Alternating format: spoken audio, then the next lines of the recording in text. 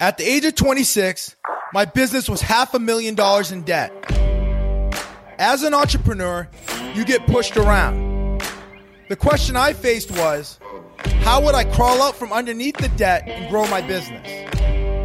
The exciting part is, I have a multi-million-dollar business now. But the truth is, there is no perfect entrepreneur. Join me and follow along as I share with you the mindset and business strategies needed to grow any company. My name is Oliver Fernandez. Welcome to the Imperfect Entrepreneur.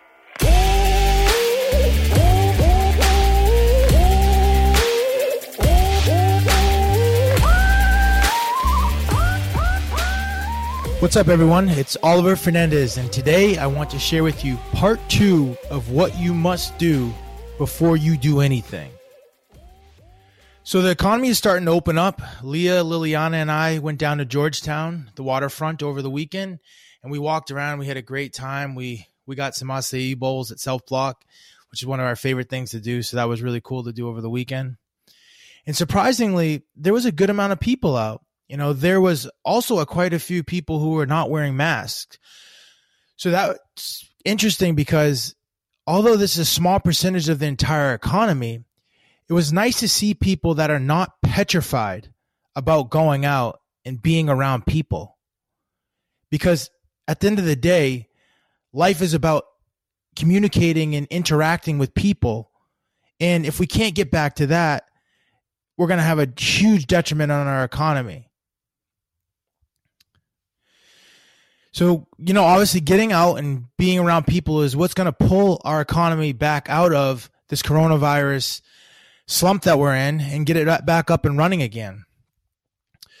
So last week we talked about part 1 of what you need to do before you do anything. And part 1 was you must believe as if you're going to hit your goal with 100% certainty. Remember, if you don't believe as a leader, how can you even expect anyone else to believe? So number 1 is you must believe. Number 2, which is what we're going to go over today, is commitment. This was a tough one for me in the beginning. When I was first becoming an entrepreneur, I was in real estate, I was in real estate development, and I was in construction. There was so many things going on for me in life that it was hard for me to even keep track of what was going on. One day I was, showing clients in the real estate game, and the next day I was coordinating with my team on the development side. And then the following day I was working with my dad and all of our subcontractors on the construction side. And I couldn't even keep it straight, let alone anybody else keep it straight. And that's why I got myself in trouble, because I had too many things going on at the same time. I was focusing on everything, and in turn I was focusing on nothing. My focus was diluted. I learned this dilution model at the ClickFunnels event this past year. And one of the speakers, Dan Henry, got up on stage and he drew this huge circle. And this was your focus. The circle was your focus. And what he said was, when you have one thing, that's 100% of your focus going towards one thing. And as soon as you add another thing, like when I went from real estate to real estate development, I added another thing. I took my focus and made it 50% on each thing. So here I was focusing on 2 things, giving each thing 50% focus. And then the third thing that I did was I added another thing. Now I'm giving 3 things 33% focus instead of giving one thing my entire focus. And by doing that, I diluted my focus. My focus was in 3 different areas instead of being in one area. So the more you don't focus, the more you don't say no to the distractions, the farther you are putting yourself away from hitting your dreams and your goals. Let me give you another example from my run the other day. So I was on this run and it was like the home stretch, and I was so excited to get home. It was the first run in my series of runs, and I was exhausted. I set this goal like, hey, let's get home. Let's get home. And I'm running down the street. And mind you, I'm a 250-pound man. I'm running down the street.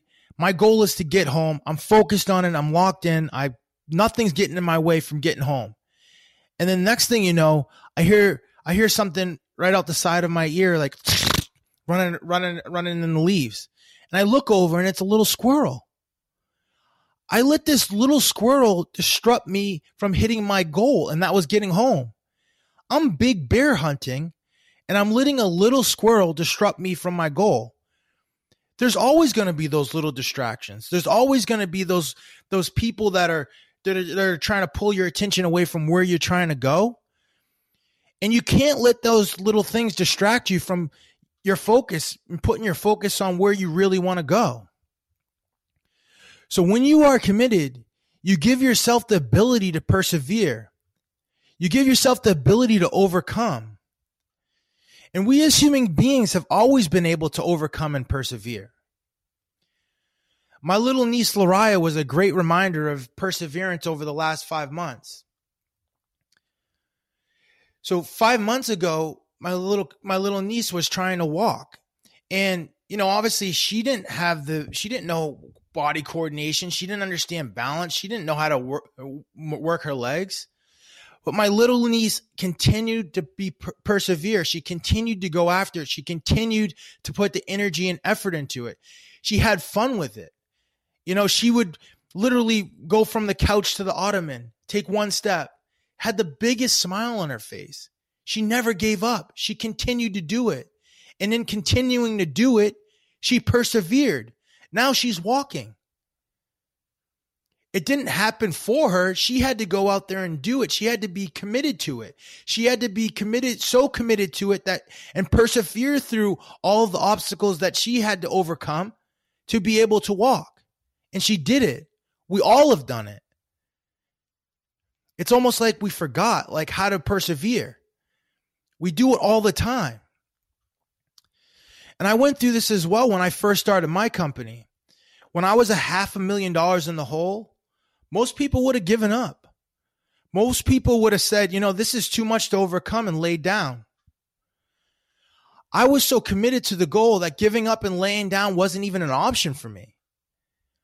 I had my future on the line. I had the future of my family on the line. I had the future of my vendors on the line. I had the future of the people that I wanted to give a helping hand to on the line. And having all this on the line gave me no other choice but to be committed. To be committed to doing whatever it took to make it happen. Even though I was scared to get on calls and make cold calls, I remember sitting on my couch, working from home, and sitting on my couch making my calls, and I was literally petrified. I was so petrified to take action, to get on the phone and make the call. I was scared. I had to overcome being scared. I had to overcome the judgment that I thought the person on the other side of the line was giving me. No one else could do that for me. I had to do it. I had to overcome that. In overcoming that is where I got great happiness. I get great happiness through the fact knowing that I can get on the phone with someone and be able to direct the conversation in a way that can help them get what they want, and in turn also help me get what I want.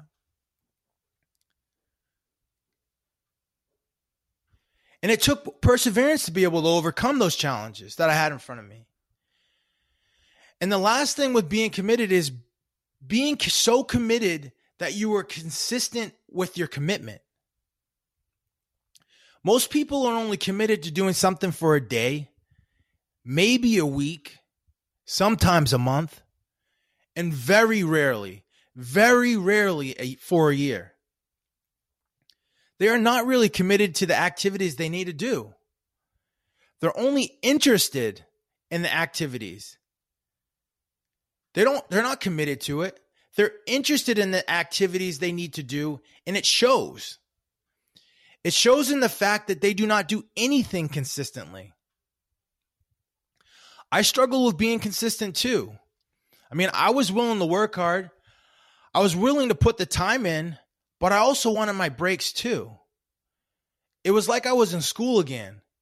I wanted to work hard for 9 months, put the time in for 9 months, and get a summer break too. Be able to take 3 months off. But unfortunately, that's just not how business works. I had to get myself so committed enough to be consistent over the long haul.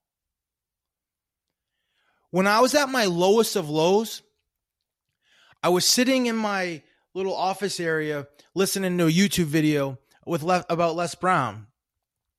And I heard Les Brown say, everybody keeps saying, this is going to be my year. This is going to be my year.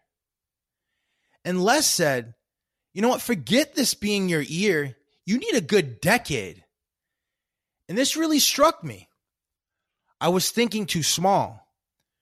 I was trying to make everything happen in a year instead of thinking long term. This thinking long term mentality affected everything in my business. It affected my relationships with my vendors. It affected the relationships with my customers. It affected my relationships with my employees. Building my relationships for consistency over the long term changed everything. The customers that I talked to could even see this in my communication and follow up with them. Some of my best clients today are people that I consistently followed up with for 2 and 3 years. These are the people that I call and this is the people that I call when they've left the position working for the Air Force and they move over to the Navy. They believe in me so much because they see how consistent I am that they still want to work with me at their new agency. Being consistent builds trust. And the relationships that I have are so tight because I was committed. I was committed to being consistent. This is why being committed is the number 2 thing you need to do in mobilizing your mindset. So to date, we have learned 2 of the 3 principles of mobilizing your mindset.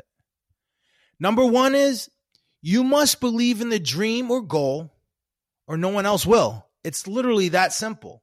Your belief has to be so high in the outcome that you're going after to get other people to be committed to that goal, to get other people to believe in that goal. And number 2 is what we went over today, is you must be committed to the dream to avoid the distractions, to overcome the obstacles, and to be consistent enough to see it through. The last principle of mobilizing your mindset, we will review next time. With love, keep putting one foot in front of the next, and I'll catch you next time. Thank you for listening to The Imperfect Entrepreneur. Please remember to subscribe and leave feedback.